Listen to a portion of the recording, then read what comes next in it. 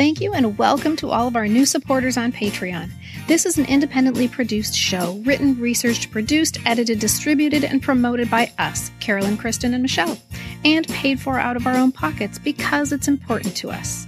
But you can help us pay the bills by clicking the Patreon link on our website, poppreservationists.com, or by going to our link in bio on Instagram and finding the Patreon link in our link tree. It's one of the best ways for you to tell us that you like what you hear, so we can keep on trucking. Thank you and enjoy the show. Hi, this is Wesley Eure. I played Will Marshall on Land of the Lost. Run, Holly, run! There's a slee stack! And you're listening to the Pop Culture Preservation Society. And every celebrity you can imagine would come visit our set, from Elton John to Charo to Stallone to there was one point when Charo was chasing Chaka around the jungle, going coochie coochie coochie coochie coo. Hello world is a song that we're singing. Come on, get happy. A whole lot of loving is what we'll be bringing. We'll make you happy. Welcome to the Pop Culture Preservation Society, the podcast for people born in the big wheel generation who will never, ever forget Jenny's phone number. 8675399. Oh, sorry. We believe our Gen X childhoods gave us unforgettable songs, stories, characters, and images. And if we don't talk about them, they'll disappear, like Marshall, Will, and Holly on a routine expedition. And today, we are saving the show that swept us down a waterfall in a yellow raft, through a portal into the past every Saturday morning, and made us all, to this day, bond over our fear of that thing called a slee stack. Land of the Lost. I'm Carolyn. I'm Kristen. And I'm Michelle. And we are your pop culture preservationists. A whole lot of loving is what we'll be bringing. We'll make you happy. We are so excited about today's show, everyone. This one has been on our minds since day one of this podcast because, as many of you longtime listeners know, we include a Land of the Lost reference in the intro we've used since episode 1, and we've said like over 100 times now, which really, really illustrates what the PCPS is all about. We believe our Gen X childhoods gave us unforgettable songs, stories, characters, and images. And if we don't talk about them, they'll disappear, like Marshall, Will, and Holly on a routine expedition. Land of the Lost was another Sid and Marty Krofft crazy carnival ride of a show, joining the ranks in the early 70s of shows like The Bugaloos, Sigmund and the Sea Monsters, H.R. Pufnstuf.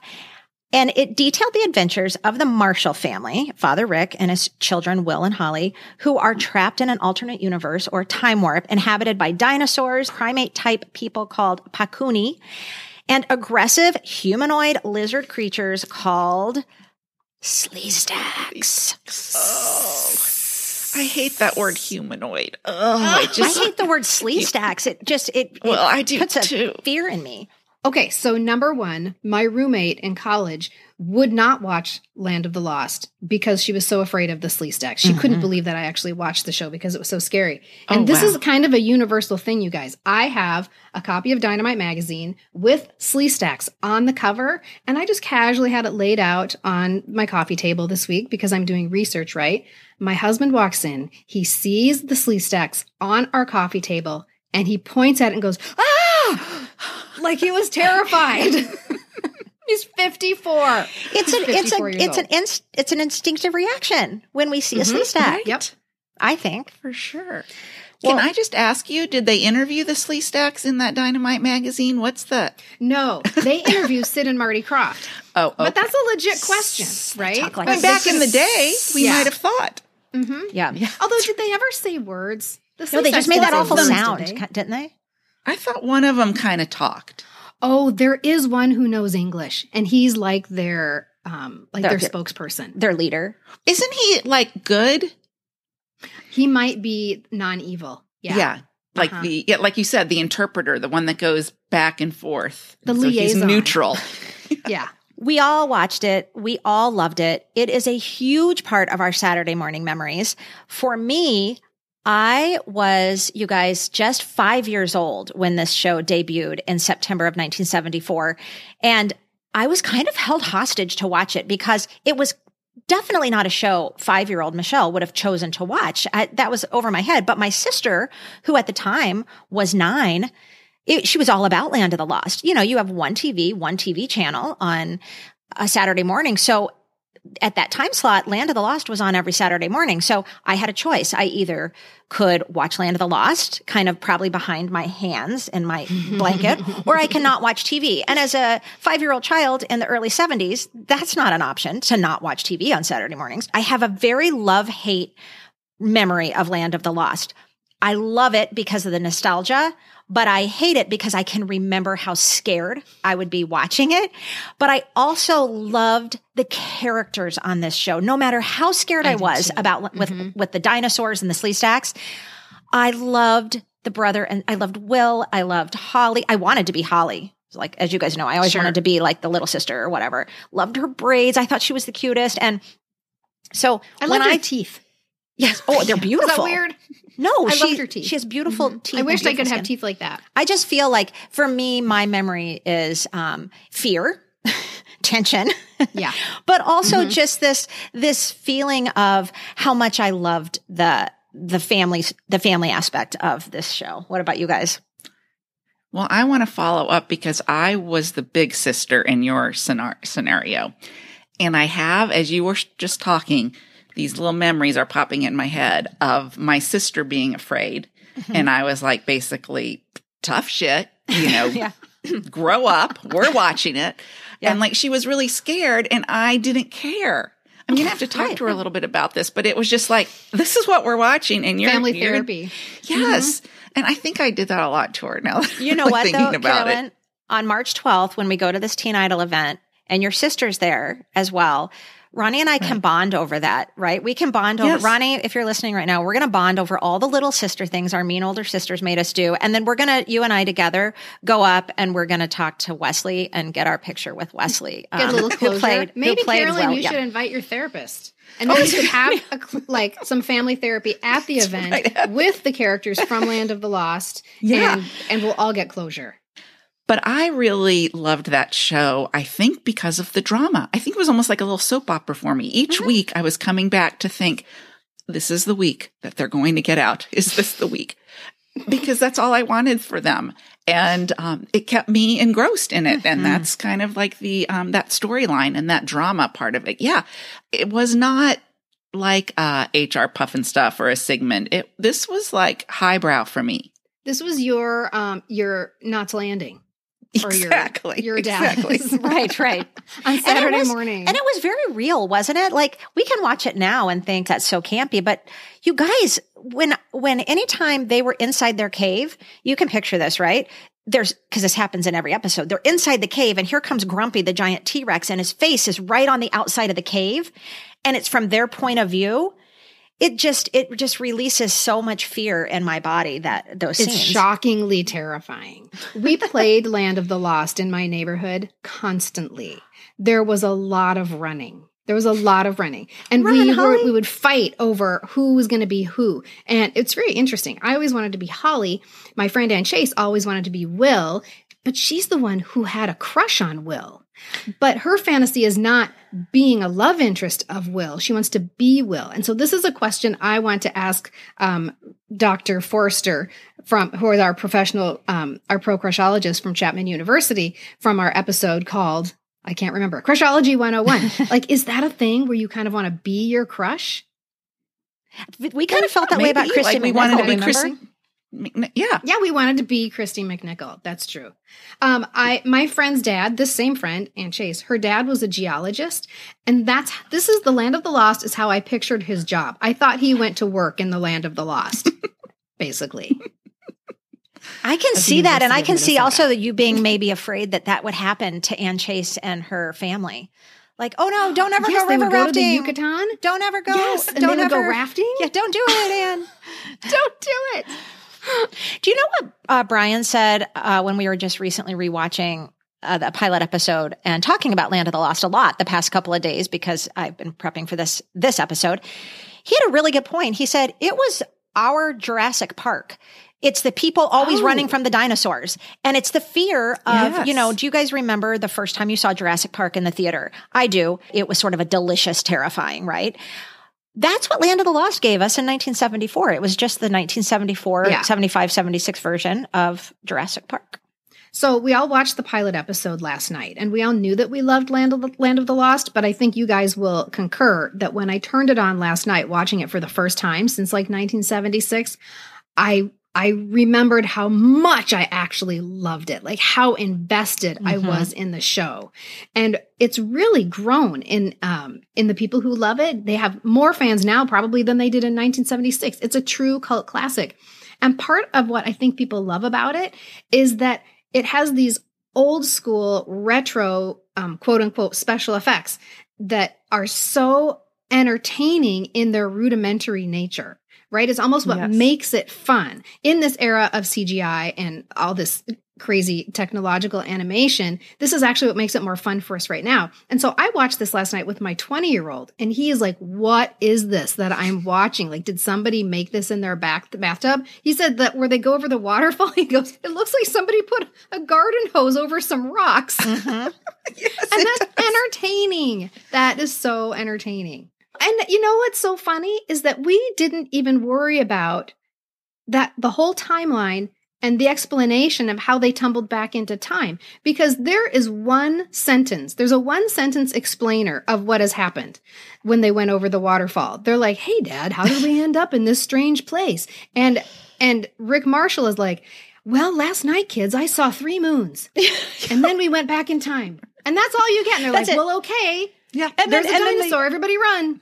I also think, we talk a lot about how scary this show was with the Sleestaks and the dinosaurs and just the whole, especially when you're watching it when you're 5 and 6 years old, at getting lost in a place like this and being away. But some of the writing, I think, was done very purposefully to kind of alleviate that fear. Because, for instance, when they're like, how did we get here, Dad? And he's like, well, last night I saw 3 moons and we're in this new place. And then instead of Holly doing something very realistic that 8-year-old child would do, which would be freaking the F out, right? She just goes, aw, I wish we were home. And then things like where they ram the big fly swatter, it's what they call the big log. They ram into the T-Rex's throat. And after they do it and he's going, wah, outside of the cave, and you're filled with fear for them in this moment.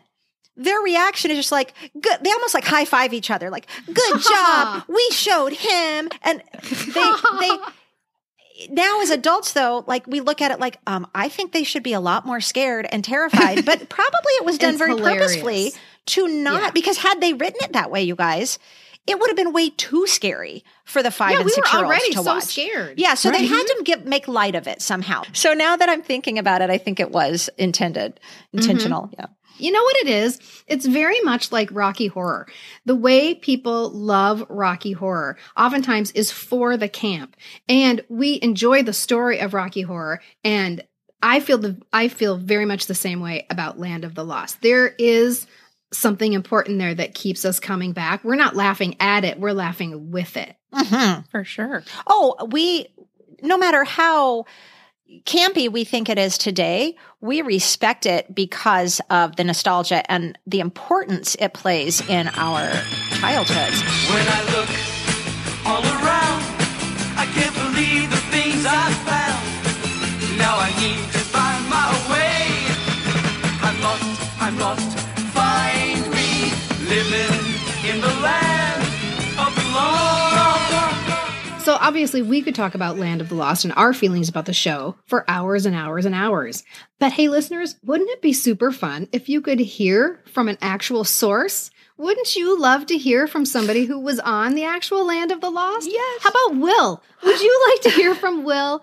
Well, we had the great pleasure and privilege of talking to Wesley Eure, the man who played Will Marshall on Land of the Lost. It was so fun. Such a delight to talk to him and learn a lot of behind the scenes kind of stuff about the show. He had good dish. He did. You guys, our minds were exploding constantly during this conversation, and we know yours will be too. Please enjoy our conversation with Wesley Eure, star of Land of the Lost. Marshall, Will, and Holly on a routine expedition met the greatest earthquake ever known. High on the rapids, it struck their tiny raft and plunged them down 1,000 feet below to the land of the lost. We are so excited to welcome this icon of Saturday morning TV, the man who tumbled over a waterfall and landed in another dimension, all for the viewing pleasure of millions of children who grew up in the 70s. Wesley Eure, also known as Will from Land of the Lost, is our guest today because he understands the impact that this long-ago children's show had on us. It's an impact that shows up in the standardized opening of every single one of our podcasts. Wesley, thank you for being here today, and thank you for making it over that waterfall. There he is. Thank you. Yay! And you just clicked on. We see you. We see you. Yes, we can see you. What perfect timing. And you're moving. Yay! Hey, guys. Oh, my God. Thank you for having me on. It's great. Did I say your name correctly? Yeah, you did. Awesome. It's like Europe without the up. Oh. Duh. Yeah. Great. That works.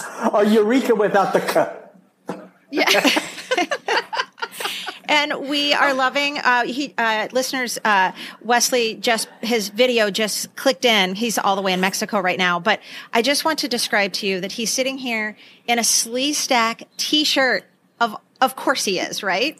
We would expect expect no less. And I asked him earlier, but I want him to repeat this, listeners, so you get to hear.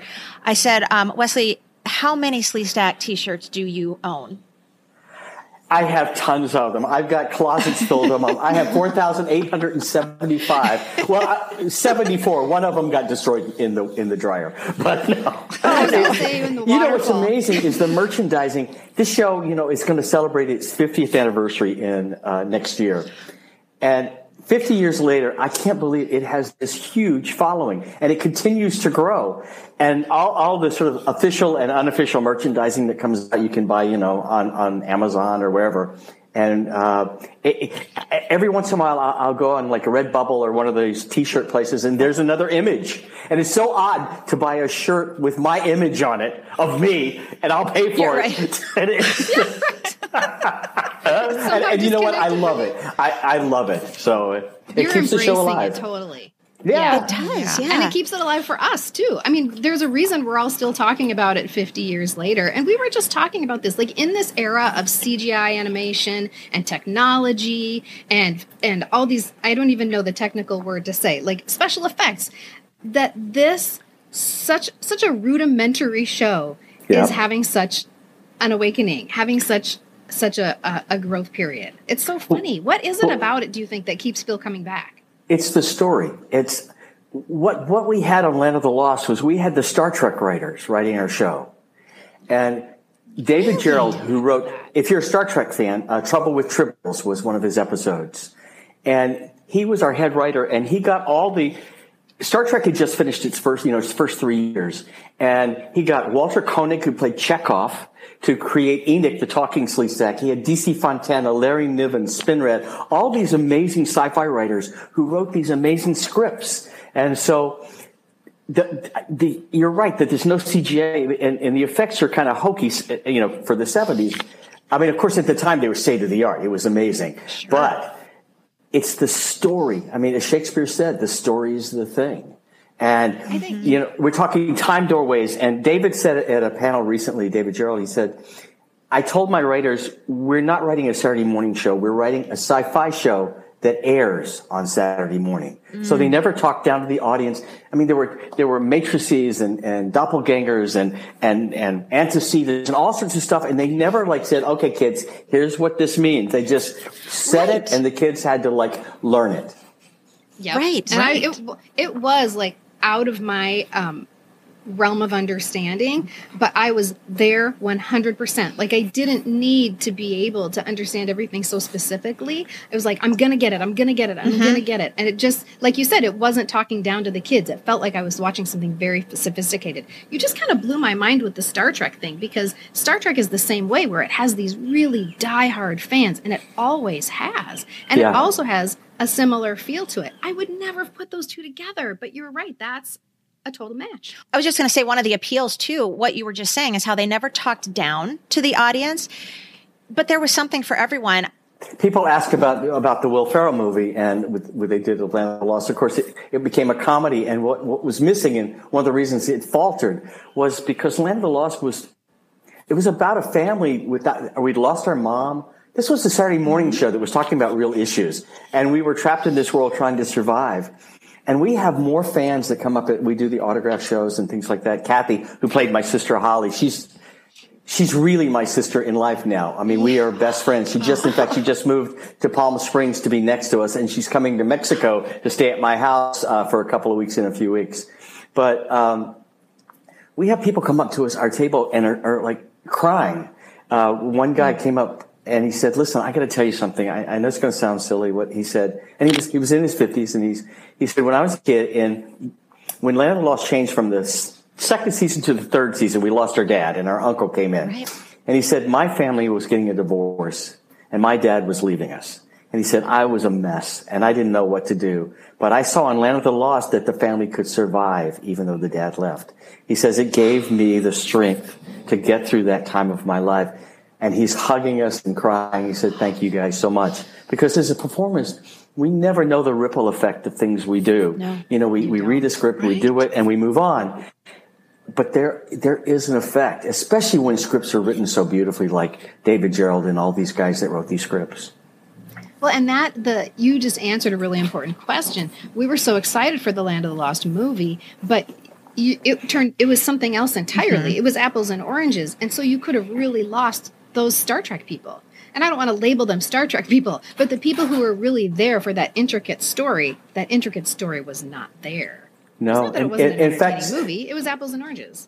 Sid Croft, and who's still a great friend of mine. I talk to Marty Croft all the time. They're just great guys. They're legends, and I'm just honored to be part of their life. But Sid said he contacted Gene Roddenberry to ask him if he'd be our head writer, because it was Star Trek had just finished at Paramount at 3 years, and I think they were sharing a lot at the time, a soundstage. And Gene said, "I can't do it, but I've got this writer named David Gerald. You've got to meet him." And that's who they hired. Mm-hmm. Wow. That is amazing. And I wanted to share, I was a little bit older than Michelle. And the story was what I showed up for, because I hoped every time that you were going to get out. I mean, I guess in essence, there wouldn't have been a show anymore, but at the same time, it was just like, this is the week. This is when they're going to get out. I just wanted you guys to get out. And that's kind of, why I showed up. And we recently rewatched the pilot, and I wrote down 2 lines that were in the pilot that I thought were pretty profound. And one was, when you first meet Chaka, right? And you're telling your dad about him, and Holly says, "Can we keep him?" And your dad says, "People don't own other people." Oh, and I was like, mic drop. That we thought that too. My husband and I were watching it, Carolyn. We were like, "Oh wow, that's a next level thing," especially 1974. Yeah. Right. Yeah. That's funny, because at that moment, I was watching it with my 20-year-old son, that's a trip right there. And he goes, "He's not a dog." Like, he was really upset. So he probably was tuning into Rick. Like, you can't own other people. He's a Bakuni. And then later on, when I guess maybe you were talking about Chaka being your friend, and it says, your dad says again, "It takes a lot of trust to make a friend." And I thought, for the kids listening back then, like, that's another powerful line, So and we trusted Rick. Yes. Right? Like, he was an authority figure. Well, exactly. He was like our dad. Yeah.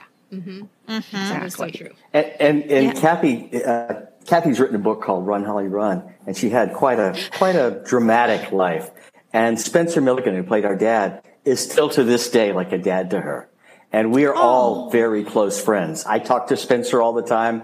I'll call Spencer and I go, "Hey, Papa." He goes, Hey, Will, how you doing? And I go, "Papa, can you hear me?" And he's like, well, he has a great sense of humor. And Phil Paley, who played Chaka, the four of us are truly a family. And I've always said the Crofts didn't just cast my TV family, but they cast my real life family too. Oh, that is amazing. Okay, I'm covered in goosebumps for like the last 2.5 years. Yeah.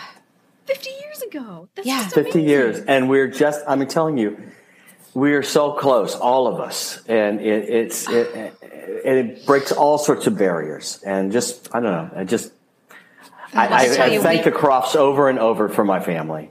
We love to hear that so much, and I know our listeners will love to know that.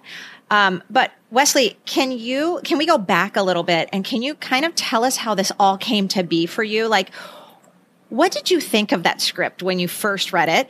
And we were wondering, like, did you think, this is, like you've said, it's so well written, but did you think of this as high drama, or did you see it kind of as the campiness that makes Land of the Lost so beloved today? Because I'll tell you what, back in 1974, all of us watching it, we saw it as high drama. We were fraught with tension every week. We were scared silly of the T-Rex. We were scared silly of the Sleestaks.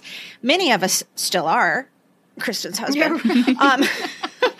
But now we all watch it. And I think one reason it has become this kind of cult classic is because we appreciate and we applaud the campiness of the kind of primitive sets. And, that little raft in the intro that is like, goes down the waterfall. But looks like a tiny bowl. Remember the commercials with the blue water? Yeah. But take us back, because like I just said, and we've talked about we talked a little bit about earlier, as viewers in 1974, whether we were 5 or whether we were 8 or 9, we saw it as very realistic and very high drama and very tension filled.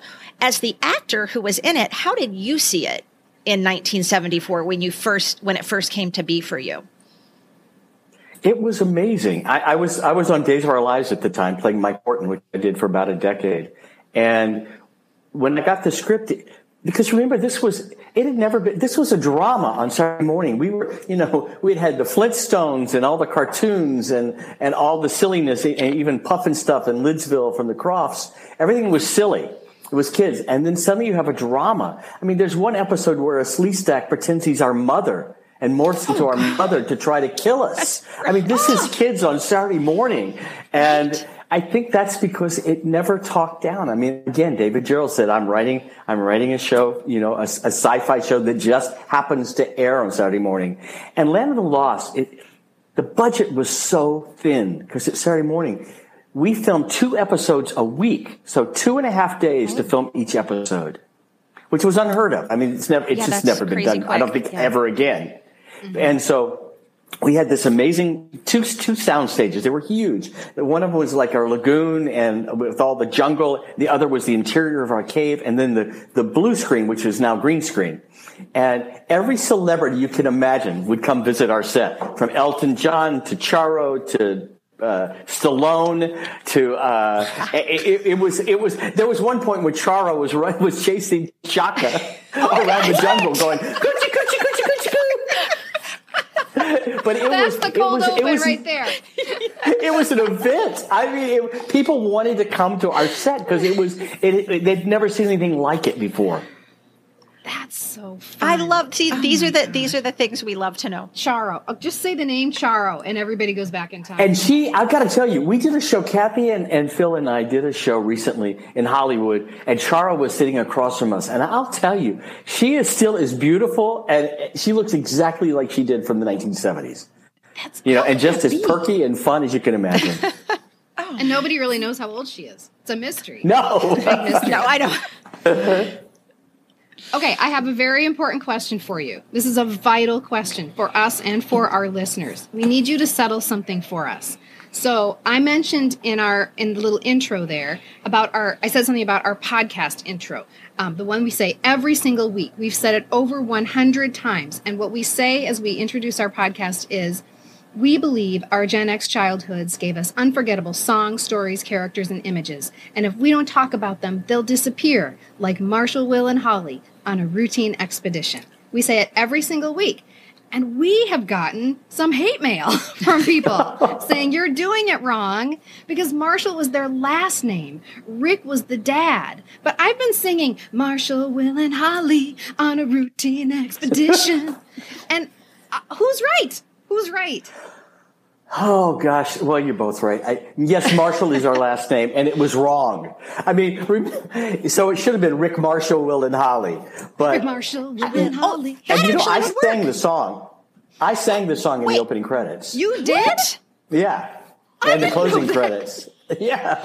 That's a good I was recording back song. from Motown at the time. And so they said, Wesley, come sing it. So it was Marshall, Will, and Holly on a routine expedition met the greatest earthquake ever known. High on the rapids, it struck their tiny raft. Plunging down 1,000 feet below to the land of the lost, to the land of the lost. And then Bumpy goes, roar. So, everybody's synapses are firing right now. We are. I can't even tell you right now. There's this is a nipple lightning on moment. my goosebumps. Yes, let's just say Wesley, it. Let's just tell it for what it is. Yeah. Oh my gosh.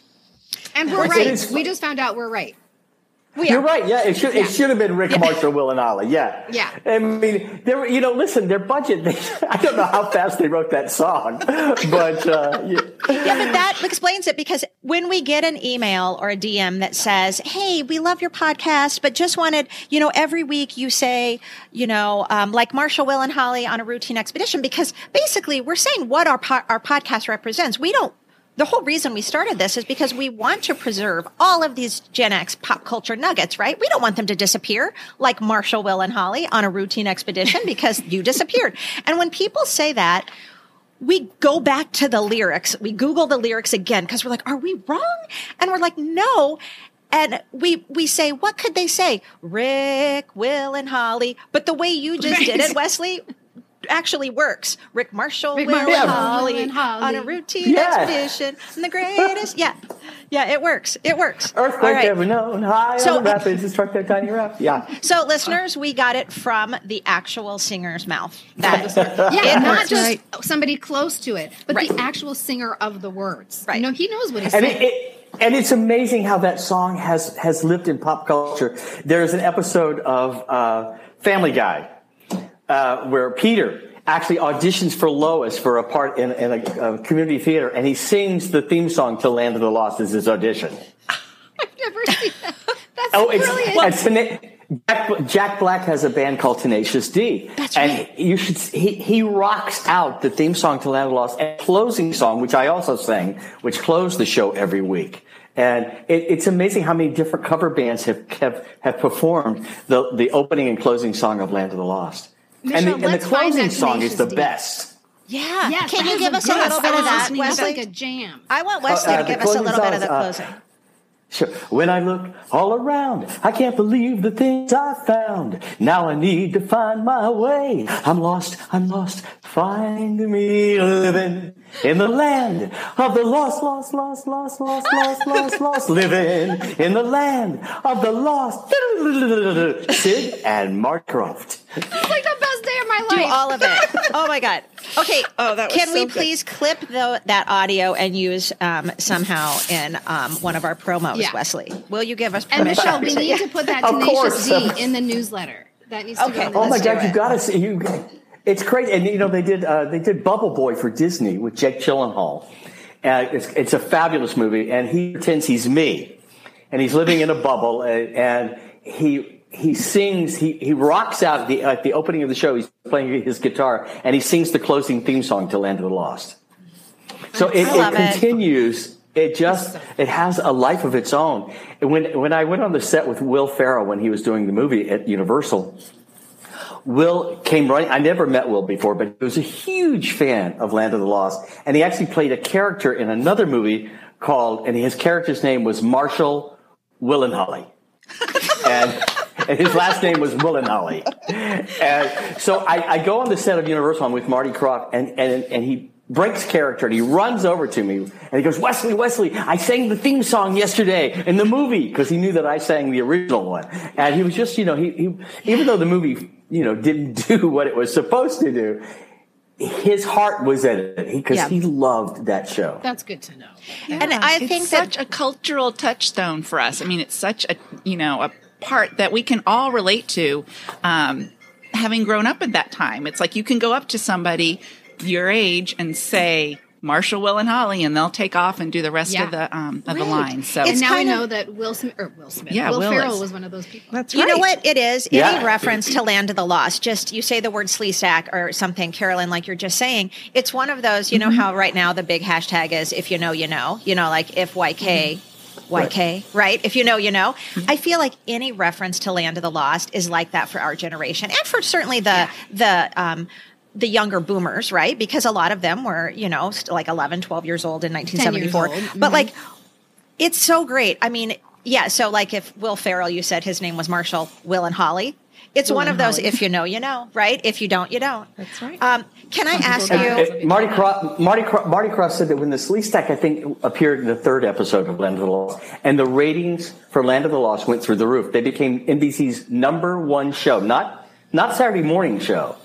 Number one show for that time. And, the Sleestack to this day, like, and if you're a basketball fan, I don't know if you guys are basketball fans. Oh, yeah, we know Bill Laimbeer was one of them, and You're right. Bill Laimbeer, the Detroit Pistons, the bad boy of basketball. The mean man. And Kathy and I, he was coaching the Aces, the women's basketball team in Las Vegas, and Kathy and I were at the Star Trek convention because we're the only other show other than Star Trek that's allowed at the conventions because of our connection. Wow. And so we go and surprise Bill Laimbeer. We haven't seen him in like 45 years or whatever. And we have Sleestack heads, and we walk in. He didn't know we were coming. And all the ladies in the basketball team had 8x10s of a Sleestack. And as soon as he walked in, they held it up over their face. So he was looking around, and all of his players have a Sleestack 8x10. He's looking around, and Kathy and I walk in with the Sleestack head, and he's like, "Arr, arr, arr." I mean, you have to understand, he's 7 feet tall. And I look like a total midget next to him. And we took photographs, and we gave him some gifts and all sorts of stuff. But after it was all over, the head of the league came up to me and said, Wesley, I've known Bill since he was a college player because we used college basketball players in Land of the Lost, and that's how he got the job when he was in college. He says, I've known him all those years, and he says, I have never seen that man smile as much as he did that's today. Awesome. And it was fabulous. Can I ask you? Did his job well. Because he did. When this was on my coffee table right here. It's a Dynamite magazine. It's got the Sleestacks on the cover. And this was sitting on my coffee table, and my husband walked in, and he goes, ah! He's 54 years old. And he was like, ah! Well, I have to ask you, Wesley, were you and Kathy and Philip, were you afraid of the Sleestacks? Or were they just guys walking around like in sweats with a Sleestack head, eating a Pop-Tart and dribbling a basketball on set? If you go online, there's some great photos of the Sleestack with their costumes pulled down. Okay. And so you can see their faces and stuff like that. And they were huge guys. But no, I mean, they became friends. I mean, they were there with us, and these costumes, which were done by Mike Westmore, who did all the monsters for Star Trek. So Mike Westmore created the Sleestack, and they were wetsuits, extra large wetsuits with scales on them, and the head. So it did not breathe at all. There was no air. But this is the 70s. There were no little fans built in to cool everybody off. So they could only stand there for maybe 3 or 4 minutes, because then they'd pull these heads off, the Sleestack heads, and they'd be pouring sweat. I mean, these guys, it was gruesome for what these guys went through. So we got to know them, sitting in director's chairs, with the Sleestack costume pulled down. So yeah, we weren't terrified of them, but that's acting, right? Like that's acting. Yeah. Acting. Exactly. But every time somebody hears, no. I have people that go to post-traumatic stress at the conventions. That's horrible. Right. I can't do that with my husband. He'll die. Okay, our listeners have some questions for you. They let us know what they wanted to know. So, Debbie wanted to know if you ever got tired of wearing the same outfit for every episode, because you got stuck in the land of the lost when you were out there on the waterfall on your raft. You didn't have any of your clothes.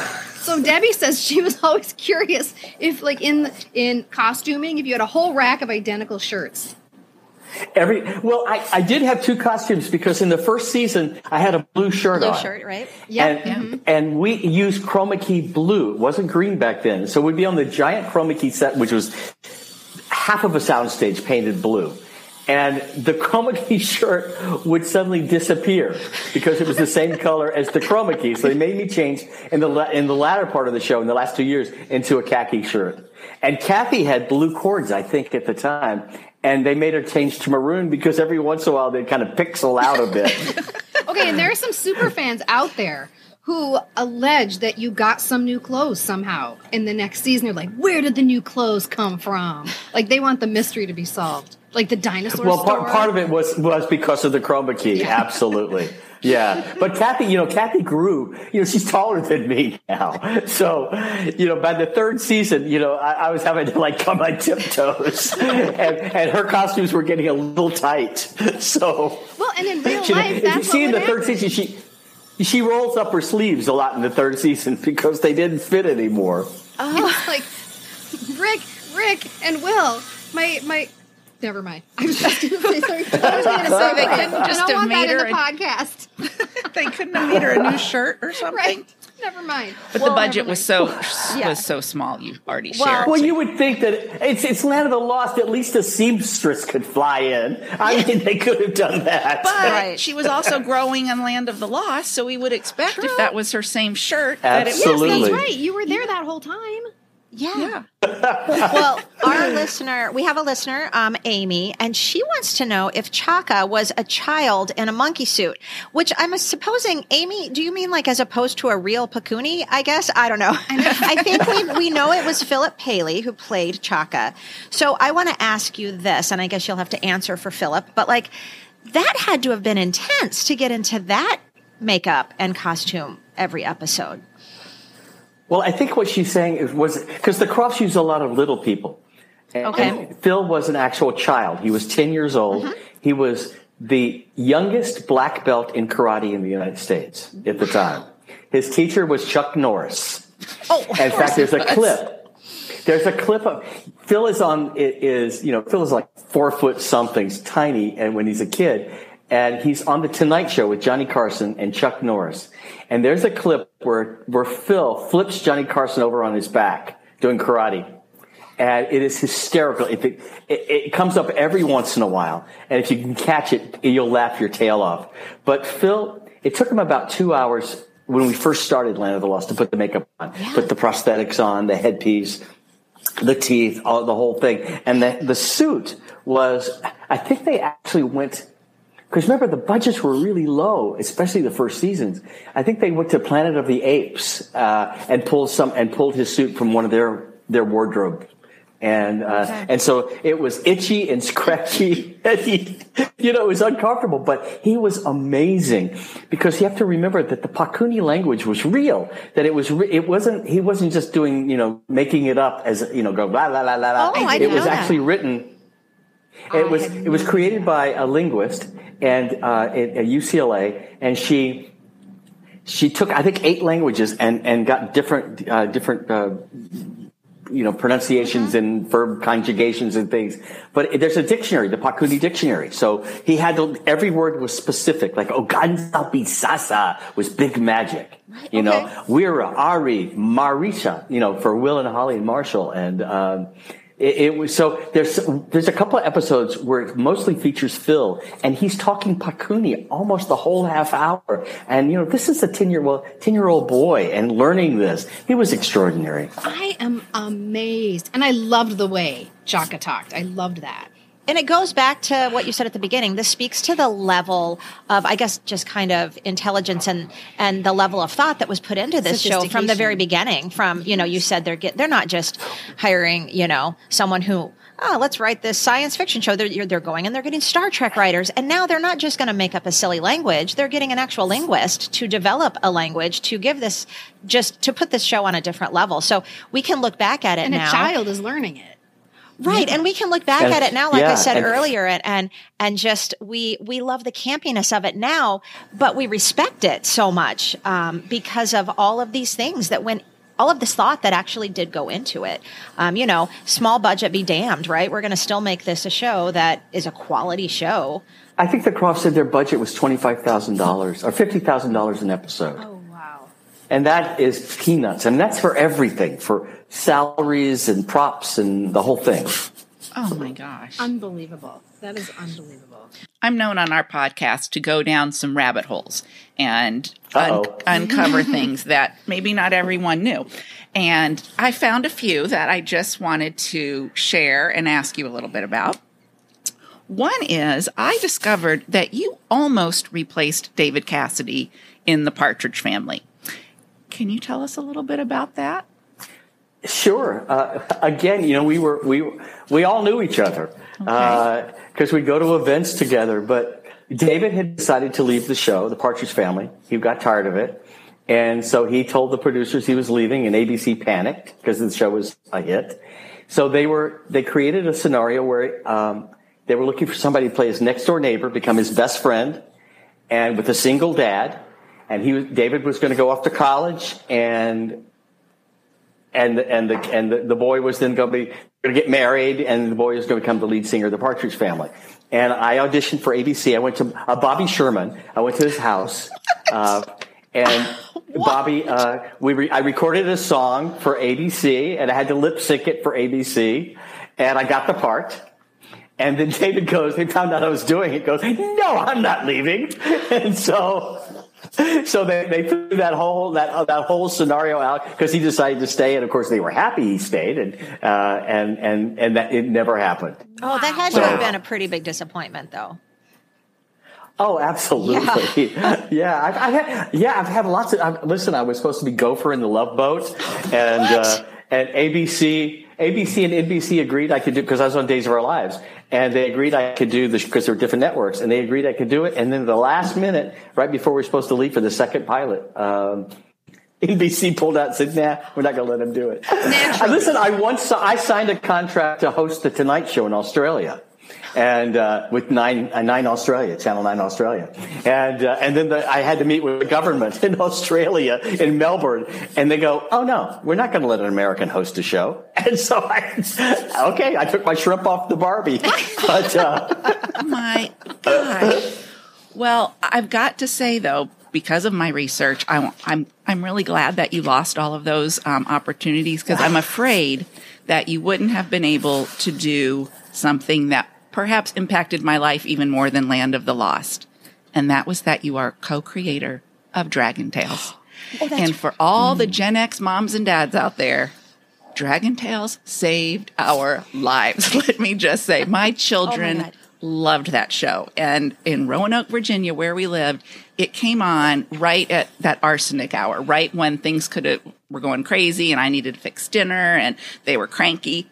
They lived for that show, and it gave me peace. You gave me sanity when I was a young mother. And I have to thank you because we've been doing this podcast now for a little over 2 years, and we've had some pretty big moments. And it wasn't really until a couple weeks ago when Carolyn told us that you created Dragon Tales, and I just happened to mention it to my 27-year-old daughter and my 21-year-old daughter. And I don't think I've ever been higher in their eyes in my entire life, no matter anything I've ever done as a mother, as a writer, as a podcaster, than when they knew I was going to be speaking to the person who was responsible for Dragon Tales, which, as Carolyn just said with her children as well, one of the shows they will never, never forget. So thank you for that. Yes. Can you tell us a little bit about that journey? Because that's a little bit different than all the other things we've been sharing. Sure. I had been producing and writing a totally hidden video for Fox, which was a hidden camera show back in the day, and I would cast myself as the waiter or whatever in the bits. But the executive producer moved over to Sony Pictures, and the government was offering this huge grant, $16 million for a new kids show for PBS. And Sesame Street wanted it, the Muppets wanted it, everything. But I'd written a book called The Red Wings of Christmas, which Disney had bought as an animated feature. And I wrote the screenplay and the songs for Disney.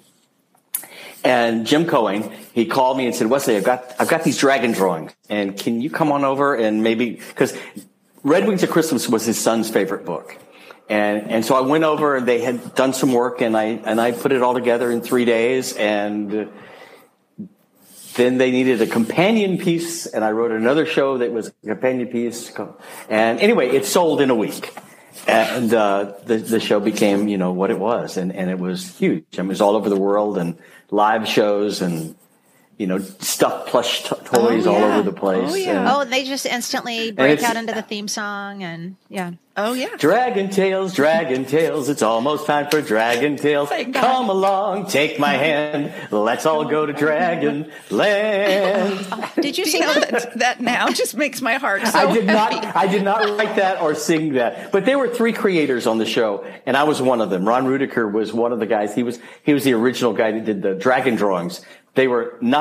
They didn't look anything like the show Dragon Tales, but they were very sophisticated. He was from Laguna Beach. He was an educator, and he used to sell these dragon drawings. They were very funny at the Sawdust Art Festival every year. And that's how this all started, this whole journey with Dragon Tales. Oh, well, I am glad and started. It's wonderful, kids. I get a lot of kids on the spectrum at the conventions that come up to me, and because these conventions are amazing on many, many, many levels. Besides meeting fans and nostalgia, but it's a great safe place for kids on the spectrum. And I cannot tell you how many times they'll come up and they can sing every song from Dragon Tales, and we will sing and laugh and giggle and hug, and it's amazing how you could do something and don't know the ripple effect. What's the long-term effect and the longevity of something you do that you think is fleeting, and it's not. Mm-hmm. Wow. That should be the end of the episode right now. That was beautiful. Except I have more questions. Yeah. So I can't stop. I do have some questions about the pilot episode, because we all watched this last night, and we all say that we loved Land of the Lost, but it wasn't until I flipped it on and I started watching it. And Michelle, you said that your husband had the same reaction. Yes, I loved Land of the Lost, but I loved Land of the Lost. Like, I'm watching it and I have to say it out loud. Like, I loved Land of the Lost. I loved it so much. Okay, so we have some questions, because now we're watching it as adults. We're like, hey, wait a minute. Hey. Okay, so the first question I have for you is, why was your shirt unbuttoned down to your navel? Like, why did nobody in the 70s button their shirt? Why would we? Yeah, if you look like if you're a teen idol. At my age now, I have to button the top button to hide everything. Yeah, and a turtleneck for me.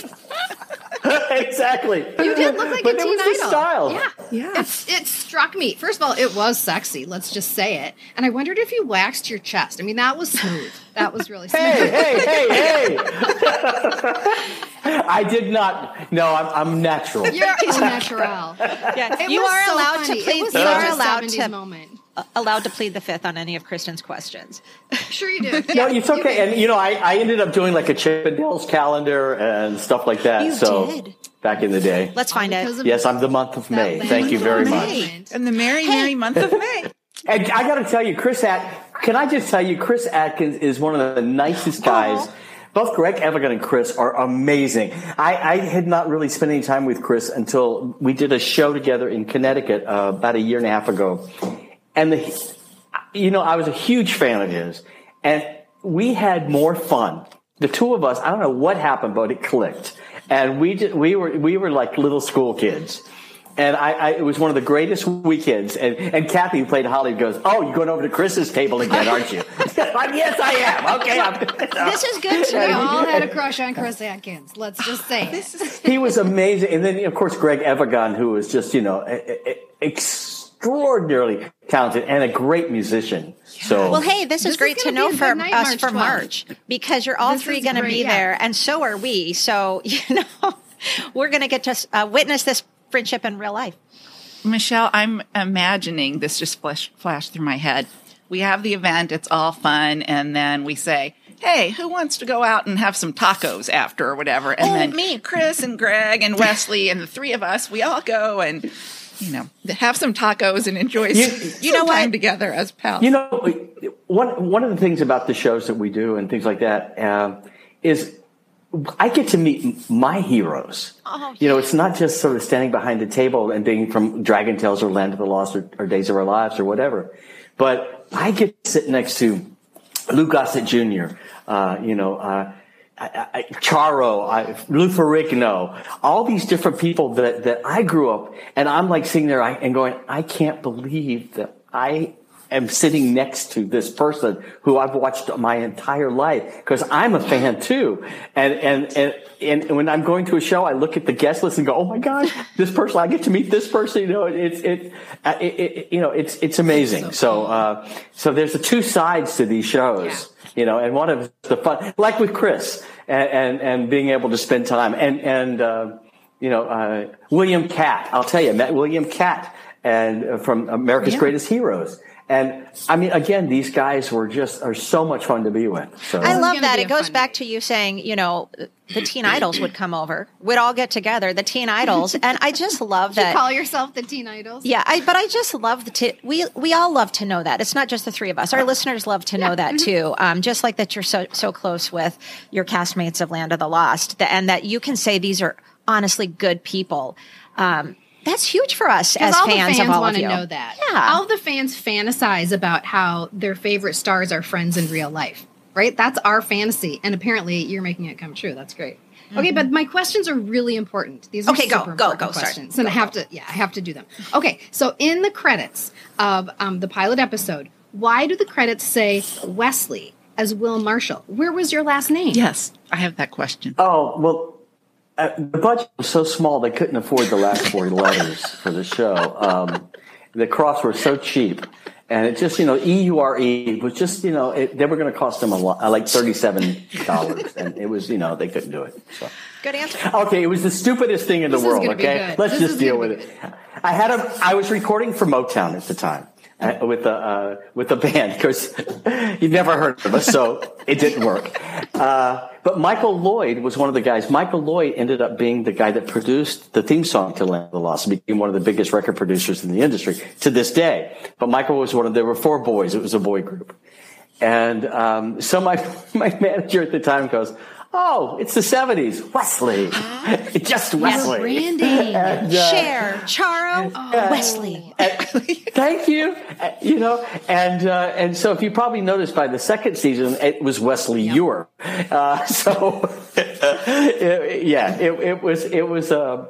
It was an interesting choice that was. Oh, well, it's kind of fun to talk about now, but it was kind of stupid. It's fabulous is what it is. It's absolutely fabulous. Yeah, that's great. Okay, truth is, I liked it. I liked it. How did you not? I mean, you were in good company. Like I said, there's Cher, there's Charo. Later on, there was just Prince. Mm-hmm. There was just Madonna. Yeah, I used to go to Cher's. Cher used to have garage sales. Oh, jeez. What? And it was invitation only. Stop it. And you go to, I went to 3 of them. And Cher, I'd go up to Cher's house. And I'd use a big gate. And I'd push the button. And Cher would go, yeah. I go, Cher, it's Wesley. She goes, come in. So the gate would open up, and you drive in, and in her garage, she had all these Bob Mackie gowns and furniture and jewelry, because she was like a shopaholic. Oh, my gosh. And we would go, I'd take my mother, because my mother could wear, they were the same size, because Cher's really petite, and my mother was petite. And we would buy, once we bought 2 giant green wingback chairs because she was redecorating. And those were in my mother's house for years. And the first time we went to her garage sale, the first one that I went to, somebody bought one of those squash blossoms, which back in the 70s, there were those big silver and turquoise necklaces, sort of Indian motif. And they bought it for $75. Now, this is the 70s. And they sold it for $2,000 the next week. So the next one I went to, I ran with my mother. We went right to the jewelry, grabbed the jewelry. But I remember my best moment with Cher was she's standing in the garage, and there's something for like $20. And I go, Cher, I'll give you 15. She goes, it's Mach 20. I go, okay, I'll pay 20. She was not about the haggling, not garage Wesley. sale prices. Yeah. 50 cents. She wasn't. She wouldn't haggle with me. That's so funny. Oh my gosh. Okay, here's my last pilot question. And it has to do with preparation for the show. So please be honest. Did you have to practice like your scared faces in the mirror before your first day of work? Like, Oh no. there's a lot. There's so many scared places. Well, first of all, I mean, I'd worked in, I started doing Shakespeare in New York and Stratford and stuff like that. But I was on days and stuff. But in fact, there was one scene that Kathy and I did. We actually saw where we see our mother and we start to cry and stuff. And they stopped tape. And Bob Lally, I think it was Bob Lally, the director, he came out and said, "Look, guys, this is too real." He said, "Remember, this is Saturday morning. You got to pull it back a little bit because it'll scare the kids too much." And so he said, "It's just too real." And so Kathy and I had to pull it back. And Kathy, my gosh. If you ever watched the episode, the opening of the third season where we lost our dad, I just saw it recently. I was crying like a baby because I never saw the episode before. Because remember, back in the 70s, if you missed it, you missed it. You didn't get to see it, because there was no recording anything or repeats, unless you were, lucky enough to catch that one day that it repeated. But the performance of her, you forget how amazing these child stars were, and there's a reason we're famous. And we were around a lot of child stars, oh my gosh, there's. From Johnny Whitaker to Butch Patrick to all these wonderful kids. And we forget sometimes what amazing actors and actresses they were. Wow. So does that mean that when you're running away from the dinosaur, can you see the dinosaur? Or are you having to conjure something in your mind? No. Well, it was the largest blue screen, which again is now green screen, but it was the whole wall of a soundstage was blue, the floor was blue, and whatever was blue disappeared. So the dinosaurs were on film, and we were videotape. And the first episode didn't work because they had never been able. It's the first time in history in Hollywood they had melded live film and videotape at the same time. So it didn't work the first episode. So they called the Disney people in and everybody worked on it. And the next week they were able to fix it. But what they do is Kathy and I or Phil or Spencer Milligan, who played Marshall, our dad. Marshall. We would be on the blue screen and they would say, "Look at that light up there. And that's going to be Grumpy's head. Run to the right." Wow. And that's it. So we just look up there. So we're all focusing on the same light. So it looks like we're looking at Grumpy. And then they would shrink us down. So we could see in the monitor, they'd have the dinosaurs on film and they would just shrink our bodies down to be proportionate to the dinosaurs. And it was all done live. Wow. And that must have been so exciting for you. How old were you when you started doing this? Well, I was 22 because I was playing 16, but I'd been on the soaps and stuff like that. And I remember I was in New York. I'd actually been flown to New York. I was going to star in Candide on Broadway, David Merrick. And I got a call that I got Land of the Lost. And I go, I don't know if I want to play 16.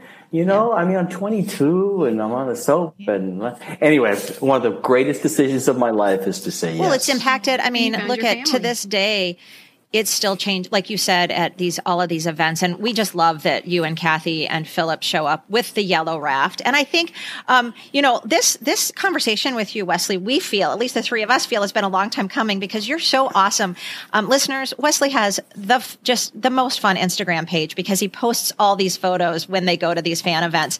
And you bring your yellow raft. And I've said many times to you, it's our bucket list to get on that raft. And you always reply to us and we get so excited. We share it in our little chat with each other. Wesley liked it. That means he wants us to be on the yellow raft. But we're hoping one day we're going to be on that yellow raft and we all get to do the face that they all like bounce and then they make the face where they go, wah!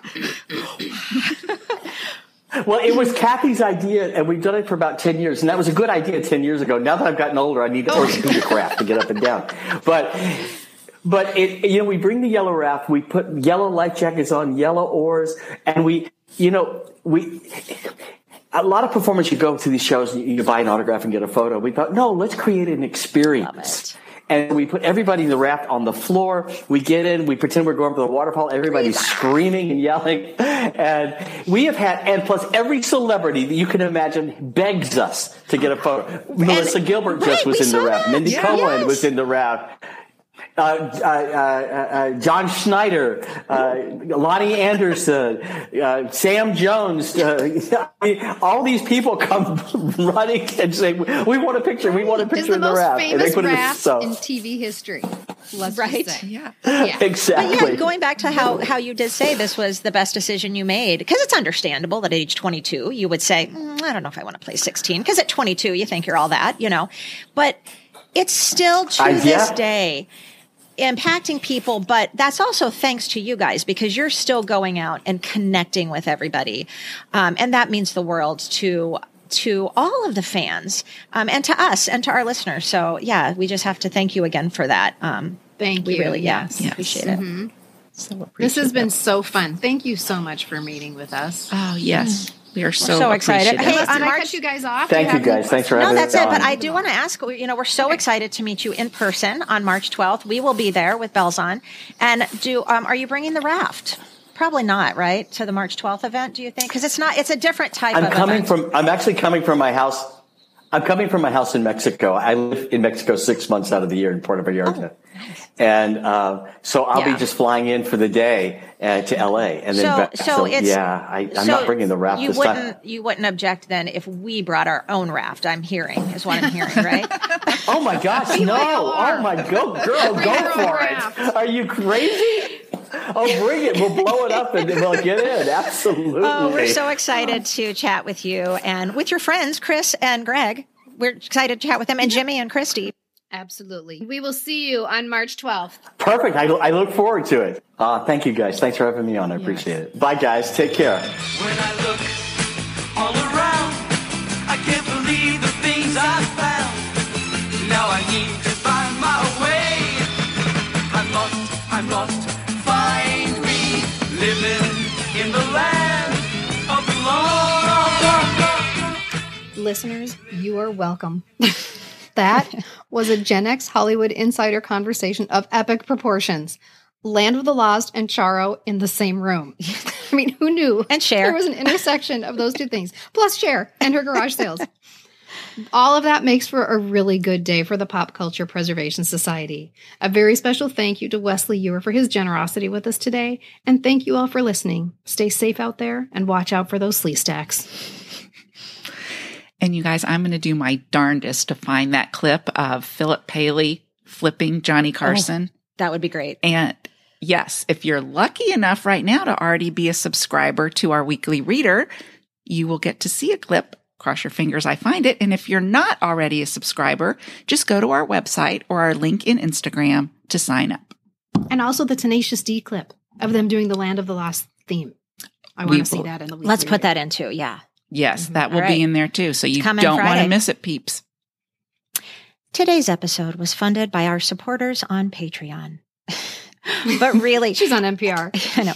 But really, everyone who joins our team of supporters on Patreon gets a shout out on this podcast because you are what makes all of this happen. Today, we'd like to give a big, humongous thank you to Christine, Nina, Sherry, Stacy, Donna, Kristen, Tracy, Margaret, and Joanne. Thanks so much for all of your support. In the meantime, let's raise our glasses for a toast, courtesy of the cast of Three's Company. To good times. To happy days. To Little House on the Prairie. Cheers. Cheers. The information, opinions, and comments expressed on the Pop Culture Preservation Society podcast belong solely to Carolyn, the Crushologist, and Hello Newman, and are in no way representative of our employers or affiliates. And though we truly believe we are always right, there is always a first time. The PCPS is written, produced, and recorded in Minneapolis, Minnesota, home of the fictional WJM Studios and our beloved Mary Richards. Nanu Nanu, keep on truckin', and may the force be with you. Keep moving on.